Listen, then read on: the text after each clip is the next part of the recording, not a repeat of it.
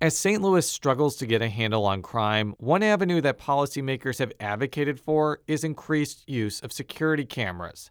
But wider use of surveillance technology has also prompted concerns that people are being watched for all the wrong reasons. So on this edition of Politically Speaking, St. Louis Public Radio's Rachel Lippman and Julie O'Donoghue join me to talk about surveillance in St. Louis. Later in the show, the team from We Live Here talks about their latest episode that features Dr. Will Ross, a major player in the Better Together plan. Let's hit the music.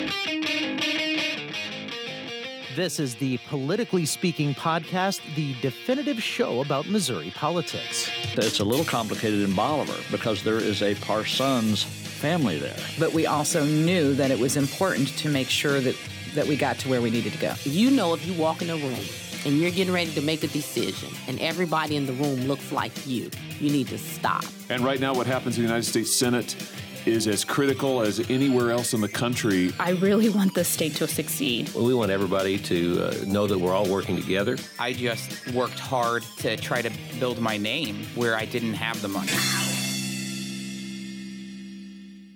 And welcome to Politically Speaking. I'm your host, St. Louis Public Radio's political correspondent, Jason Rosenbaum. Joining me in studio today is Julie O'Donoghue. And Rachel Lippman. And we're going to be talking about some of the stories that percolated around local and state politics this week. Rachel, since you're in here and we have forced you away from other things, we're going to go first and talk about your story about how St. Louis officials are mulling over policies around surveillance. So what was your story about? So this is about this sort of two parallel tracks that are going on to regulate what's known as surveillance technology. These are things like security cameras, listening devices, phone monitoring systems, license plate readers, all of the things that we think of as kind of big brother surveillance technology. And we know that these are in use in St. Louis. We know that a lot of neighborhoods and business districts tie their cameras into the real-time crime center. This is this big electronic monitoring room that's at the St. Louis Police Headquarters.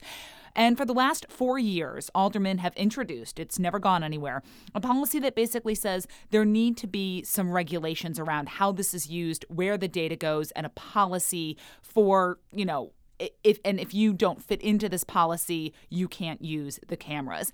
And there's just this confusion and debate over who is actually going to be responsible for drafting these policies, if it's up to the Board of Aldermen or it's up to the mayor's office, Mayor Lyda Krewson. So what are some of proponents saying about this particular legislation? There isn't a whole lot of disagreement that these policies are needed. It is just kind of, I think the debate is over who is supposed to write it. And the confusion, I think, centers on this resolution that was passed back in February, which is called the Surveillance Technology Use Review. And it basically says that the city's chief technology officer has to compile this report that details all of the technologies that are currently in use by the city, how often they're used, those kind of things. Where the confusion comes in, I think, is this line that says, the report shall also include an assessment of the current use, recommendations for future use, future policies to be established, federal, state laws or regulations that will be considered as policies, and it kind of goes on. The chief technology officer, who is a gentleman named Robert Gaskell Clemens, interpreted that to mean that the mayor's office is going to be who comes up with these policies.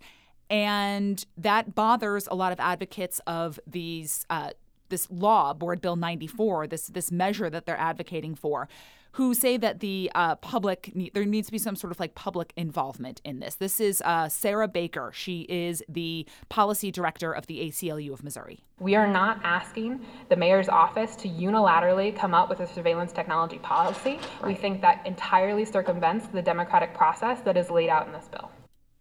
And the democratic process is essentially that the public safety department or other offices within the mayor's office would draft these policies that would then go in front of the Board of Aldermen. And the Board of Aldermen would either reject or accept these policies. So that's where the democratic involvement comes in, that there's legislative individuals who answer to their constituents. Here's Robert Gaskell Clemens, the aforementioned chief technology officer for the city of St. Louis. However, having read the board bill, there's some serious concerns when it comes to potentially unintended consequences, given the way that the current bill is crafted. What What are some unintended consequences that Gaskell Clemons is talking about? So he is concerned that the bill could be interpreted to move, for example, the city network under control of the Department of Public Safety as opposed to the IT department, because there's language in the bill that basically says anything used in connection with these surveillance technologies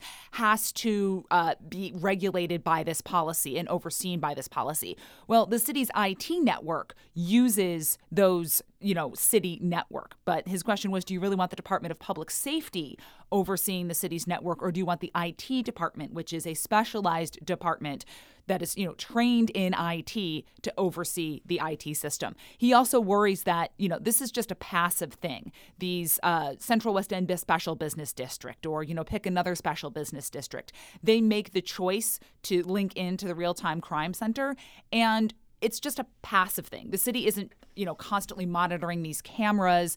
What liability does it put the city at if somebody with the South Grand Business District, for example, misuses these technology systems, and literally the only thing that the city has a say in is, or the city is connected to, is they're using the city's IT system or its network to send these back to the Real-Time Crime Center. Julie, I think that there are a lot of ordinary people that see things like cameras as a way to enhance public safety. But as Rachel is kind of alluding to, placed in the wrong hands, they could be used to invade ordinary people's privacy or, do all sorts of shady stuff. I mean, whenever I hear about this, I think about the issue with, I don't know if you guys are familiar with this, but with the Ring, which is the Amazon doorbell that Amazon has gotten some police departments to allow to tap into it. I thought you were talking about the movie The Ring. That's a different discussion, Jason. But we could get into Japanese horror movies if you really want to. But I went out door knocking for an assignment a couple months ago, right when I got here, and every single door on the block where I was door knocking had the Ring. And it just occurred to me that if the police were able to access all of the rings all over St. Louis City, that you would have a pretty comprehensive, you might have a camera on you most of the time. And they're even marketing that too. I mean, I've seen ads pop up on my feed for Nextdoor, the social network. I've seen it pop up on Facebook that they're like, hey, Amazon Ring, there's commercials for it on television. So they are marketing this idea that this could be a surveillance public safety tool. And the legislation itself acknowledges that surveillance is a common, supportive, and helpful mechanism for maintaining the public and safety welfare. But as they put it, the laws are developing faster than the technologies, are developing faster than the laws that govern them. So you would leave a gap between these policies governing 1990s technology as opposed to 2020 technology. So, Rachel, how much is this also related, or is it just happening at the same time to this proposal to have aerial surveillance? The bill has come up for the last 4 years. It's been introduced in some form. It's taking on this urgency because there is this idea for persistent surveillance systems to come in and do this, continuous aerial surveillance so that you could see, this car that was involved in a carjacking sped off and went this way. So this is why I think it started to come up now and is being discussed now as opposed to earlier in the legislative session.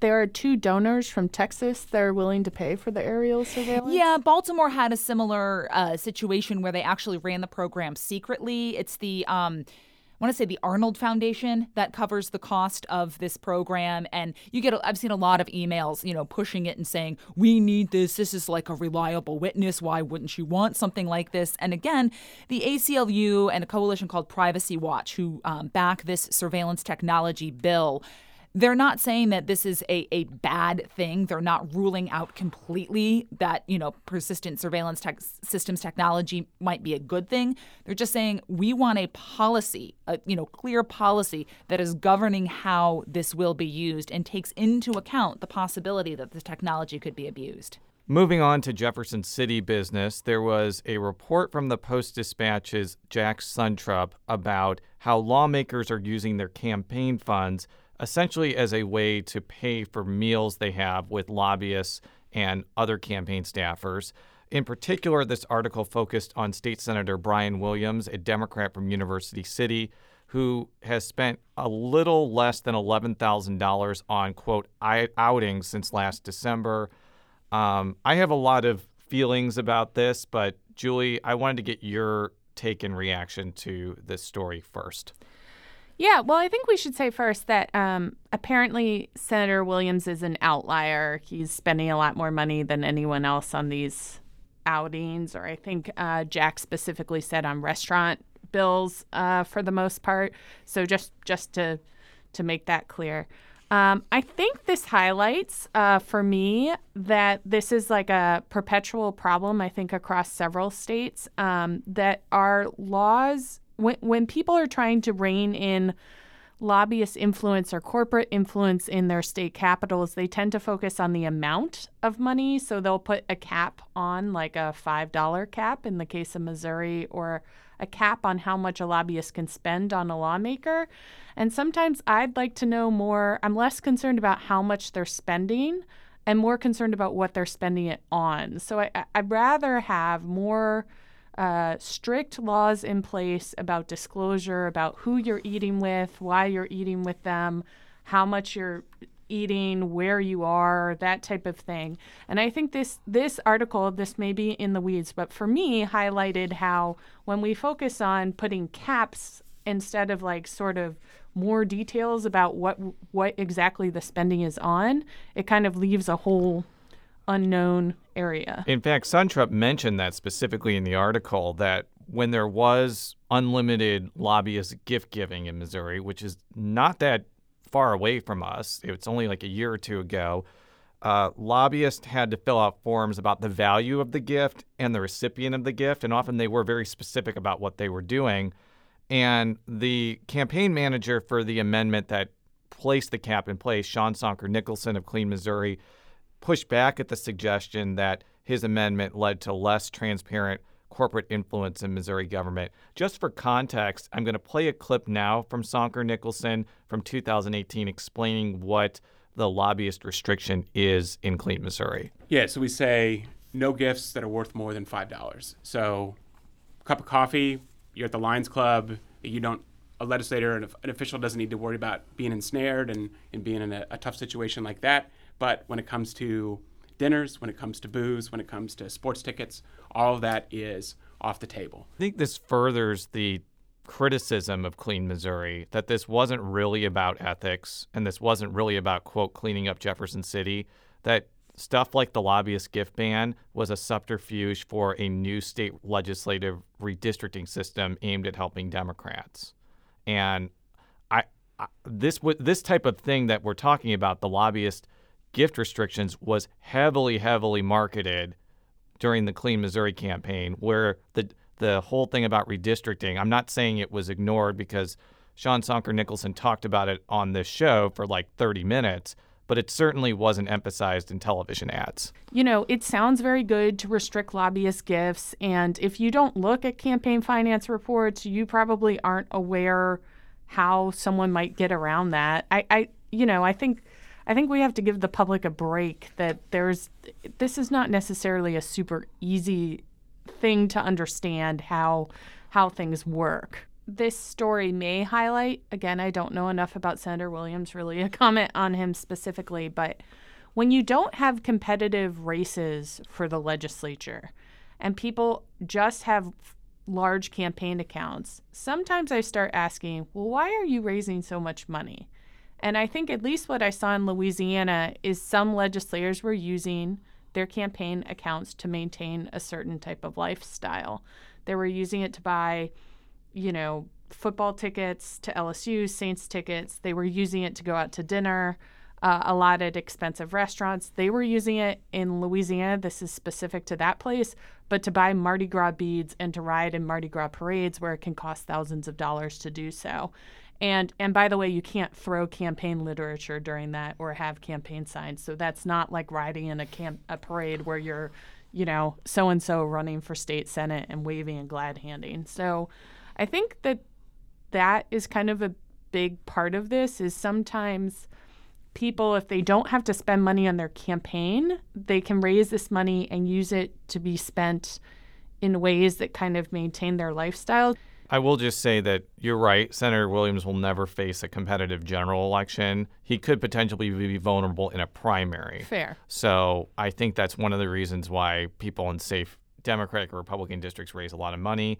And they may also want to exert more political influence by using that money to help other candidates. They can't donate directly in Missouri, but they can 100%. They can find ways. Right. We'll be back right after this message. And joining me in studio now are the members of the We Live Here team. Ashley Renee.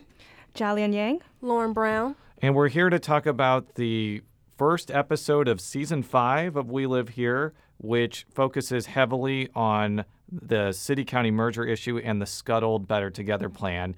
And this particular episode caught my interest quite a bit because it focused on Will Ross, who is a medical doctor who works at Washington University, who was inside the belly of the beast, so to speak, of the Better Together plan. Explain why you decided to focus on Dr. Ross and some key takeaways of what you found. I would say we chose Dr. Ross because he gave personal experience and was able to give the meat of the situation from being involved with Better Together. He was able to give real experiences on how he felt he was dismissed and how some of his concerns weren't taken into consideration, including the Black community, Black representation, and just basically making sure that merging city and county would be equitable for everyone that lives in St. Louis. Yeah, and the other part is with any of our episodes, it's really important for us to have a strong character. And what's so compelling about Dr. Ross is that he was not only on the inside of Better Together, but he found himself on the outside. And I think that's really interesting for the public to hear. I think it was really interesting because he got involved with this with wanting to figure out the health disparities, and that's one of his main works is working on making sure that the health environment is equitable for everyone. And I think that's what he thought would the city-county merger would make that, easier to do. But once he got involved, he realized that what he thought didn't end up being what he thought. So I had the opportunity to talk to Dr. Ross in 2017, before the Better Together plan was unveiled in 2019. And I asked specifically about the longstanding concerns among Black political figures and Black people in the St. Louis region that a merger would hurt African-American political power and, by extension, hurt services to African-American communities. This is what he had to say. As an African-American who's been in the city for almost 37 years, I know that history well, and I understand why, as an African-American and as part of this community, I would have some skepticism about this, about our voting power, our rights being somewhat diluted. I can get that. Again, the key then is to structure a governance which truly is inclusive. A governance strategy which is based on this sense of egalitarianism that we can provide opportunities, resources. Now, as everybody knows, even with that principle in mind, there was widespread dissatisfaction with the Better Together plan among African Americans. So it doesn't seem like what he told me in 2017 was realized now. Oh, absolutely. I think it goes to hindsight 2020. You don't realize certain things until it's right in front of your face. And I think for Dr. Ross, to Lauren's point, that he thought that being a part of Better Together, he would be able to achieve equitable for everyone in the St. Louis region, and not just in healthcare, but in education and housing and job and training. So I think once he was a part of Better Together, he realized that what they were presenting to him and the community wasn't exactly what he thought it was going to be. And I think he speaks to who is at the table and who is going to be representing the St. Louis community, and not just Black people, but everyone as a whole. What I think is really fascinating is this episode showcases what it takes to make for a good political process, or the reverse, not so good political process. I think listeners, when they hear it, will hear a lot of tension, a push and pull in Dr. Ross's motivations. Like Ashley said, he was so motivated to make a city-county merger happen because he thought it would be better for health outcomes. At the same time, a lot hit the fan when the rollout happened, when Better Together went public, and you'll hear that in Arendam Carr's comments. He's a volunteer, also on the task force with Dr. Ross. And Arendam said that that's when they were hit with a lot of the public feedback. And so we find that community engagement, community voices are super important, but what you do with them, whether you listen to them or not, matters. And I think, honestly, when Dr. Ross, as a black man on this task force, on this board, he realized as soon as those concerns came about from black political leaders that he was checked. He said that they checked him, and he remembers a conversation with Reverend Starsky Wilson. And I think he realized that maybe this isn't going to work how I thought it was. And I really tried to push. I really tried to help the community. I really tried to bring up those concerns, but it isn't going how I thought it would. A big theme of this episode is how Dr. Ross internally told the Better Together team a host of major concerns, which I'm not going to reveal on this particular podcast because I want people to listen to your show. And one of the things that I don't think that the Better Together people truly heeded was this particular comment in 2017 about the prospect of the Better Together plan being placed to statewide voters as opposed to city and county voters. I'm now speaking candidly, as someone, this is my personal perspective. I don't think that's the best route to take, to put this in the hands of, of a statewide ballot initiative. I think St. Louisans are proud of what we can do here at home. I want this to be a St. Louis project with a St. Louis outcome. I think that's going to really show that we really are sincere and embracing the perspectives of those who are here in this region. I wondered from the moment that the Better Together plan was announced if the organizers behind that plan had taken Dr. Ross's advice from 2017, whether they would have encountered less opposition from people across the state. I think it's really tricky because I think the episode will reveal that there's so many factors with the Better Together proposal and the plan that were hard for people. And of course, the statewide vote didn't make things better. There was so much concern about local control. There was so much concern about Black political power and representation that were at stake with that. And so the statewide vote, I think, to me, just symbolized where people's concerns weren't taken seriously around if their elected representatives or even appointed representatives would be truly reflecting them, and in this case, Black folks. I think it's important that they were being transparent. A lot of the concerns were that the statewide vote had to come about because of the Missouri Constitution and things would be changed. But I think if you're more transparent about this process and brought those issues to the table sooner, then maybe you would have had a different outcome. I think what Dr. Will Ross was expressing was not only a concern, but a fear of what a lot of St. Louis community members were having, and that was having folks outside the region of St. Louis decide their fate and how they were going to be basically living. And so he was expressing that concern, and maybe if Better Together would have taken that into consideration, they would be much farther than what they are now. Even though the Better Together plan, as far as a statewide venture, is no more, I still think that there's been considerable blowback to the present discussion about a city-county merger. For our listeners who have not been following, right now that there is a effort to fill out what's known as the Board of Freeholders or Board of Electors, which will provide like a potential local vote for a city-county reorganization effort. One of the concerns among African-American officials in the city about St. Louis Mayor Lyda Cruzan's selections is that they don't include enough people from North St. Louis, where it's just predominantly African-American and which could be majorly affected by any city-county merger. And from talking with Board President Louis Reed, it seems that a lot of concerns that Dr. Ross talked about in the episode are still on the minds of political leaders in the city and the county. And I think it's more than reasonable for people who have felt certainly marginalized for years to have some pause and say, okay, you know what, let's go through the process, but let's make sure we have a voice at the table. So I'm playing that clip because I want to be a little bit more farsighted in this. From talking with Dr. Ross, what are kind of his views of where this process goes from here? And does he feel like the Better Together experience poisoned the well for any discussion about regional cooperation, consolidation, merger, whatever you want to call it? I think there's a variety of opinions that he's holding. Obviously, we can't speak to Dr. Ross, but we can speak to the conversations that we've had with him.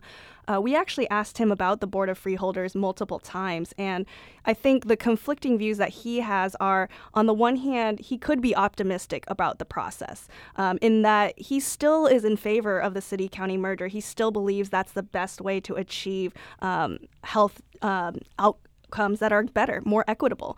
And at the same time, he has said that the Board of Freeholders process is a recipe for the status quo. He thinks that the way that the Board of Freeholders are chosen, with some being chosen from the mayor, some from the county executive, one from the governor, that's a recipe for status quo.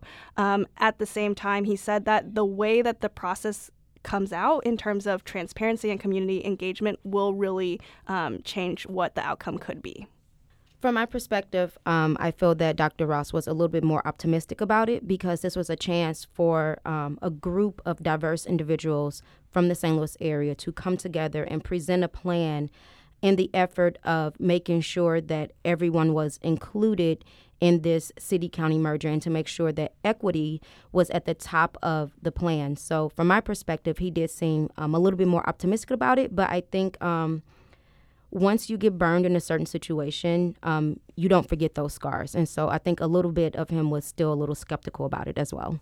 I think the important thing is that you need to have a seat at this table. And the episode is called At the Table and Dismissed. So if you allow people to be at this table, but you're dismissing their ideas or their thoughts or their opinions, then it's a continuous cycle. It's the same thing that just happened before. And so we have to make sure that not only are we at the table, but we're allowed to eat at that table. And so this is the most important question of all. How can people throughout the St. Louis region and the world get a hold of this episode? You can find We Live Here anywhere you get your podcasts and also at welivehere.show. Thank you so much for joining us. Thank you. We'll be right back after this message.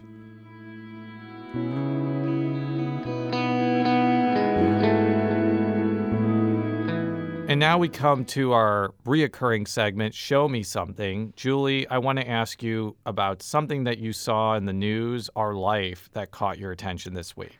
Full disclosure, it was last week, but we're still going to talk about it. Yeah, we will allow it.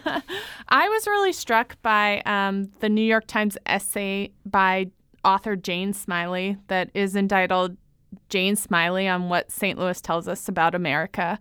I guess I didn't realize, since I'm new to St. Louis, that Jane Smiley is from St. Louis. She went to Burroughs, and she was back for her high school reunion and wrote a pretty lengthy essay about all the, I guess, sightseeing is the best way to put it, that she did in St. Louis. What struck me about the essay, well, one, she's a beautiful writer. So she writes about St. Louis in this beautiful lyrical way where she blends in historical stuff in a way I wish I could write, but I can't. But also I was just struck that she and I had the same reaction to certain things about St. Louis, which is that it's really beautiful in a way that I don't think people talk about very much. And Jane Smiley was actually on St. Louis on the Air last Friday, and she talked a lot about the article, which actually was written 2 years ago and was just published recently. And she actually explained kind of what went into pitching this article to the New York Times. Adored all the driving around and looking at houses and looking at fields and looking at the river and that's what struck me. So what happened was, I think I was at the zoo and I texted or I emailed the woman who I usually do travel articles with at the Times, and I said, how about a travel article about St. Louis? And she said, and she texted back, or she emailed back, you're kidding, right? That was a pretty funny element of the interview. Julie, you've lived in St. Louis now for what, 3 months, 4 months? Yep, 3 months. What are some of the things that have struck you about St. Louis so far? So part of what I loved about this article is it mirrored what I have been thinking so much since I've been here. I love the architecture. I love late 19th century, early 20th century architecture. People from St. Louis are kind of a little bit down on St. Louis a lot because St. Louis has a lot of challenges. And sometimes I think that they don't recognize all the beautiful things there are in the city, because of course you're frustrated when other things are going on that, that don't seem to be getting any better. I'm in an unusual situation where I was born and raised in suburban Chicago, but I have family that grew up in St. Louis. My dad actually grew up in Chesterfield when Chesterfield was still a bunch of cornfields. And my grandfather grew up north of Del Mar. My grandmother grew up, I think, in Clayton. And they had very different experiences living in St. Louis. And I think about this a lot, about how my experience is so much different than when my grandpa was growing up. My grandpa grew up very poor. He grew up in a neighborhood that I think was, I would assume, predominantly Jewish, but had a lot of African Americans go to this store. And now, like, North St. Louis no longer has that dichotomy where there was large white populations there. It's almost entirely African American. But I often like to drive around North St. Louis to see the architecture and see what was there, and also see parts of North St. Louis that are still alive and still have people and still have a community there. Because I think oftentimes there is a lot of focus on what's not there and what's abandoned, and we forget that places in St. Louis that have large concentrations of poverty still have a lot of people that live there and still want to see this community succeed. And I think that's what Smiley was trying to get at in her story. I think so too. We are out of time for today. For all of our stories, stlpublicradio.org. You can follow Rachel Lippman on Twitter at rlippman, 2 P's and 2 N's. You can follow me on Twitter at jrosenbaum. You can follow Julie on Twitter at JS O'Donoghue. We'll be back next week. Until then, so long. Bye. Baby, baby, baby, I'm coming home to your tender, sweet loving. You're my one and only one. The world leaves a bitter taste in my mouth, girl.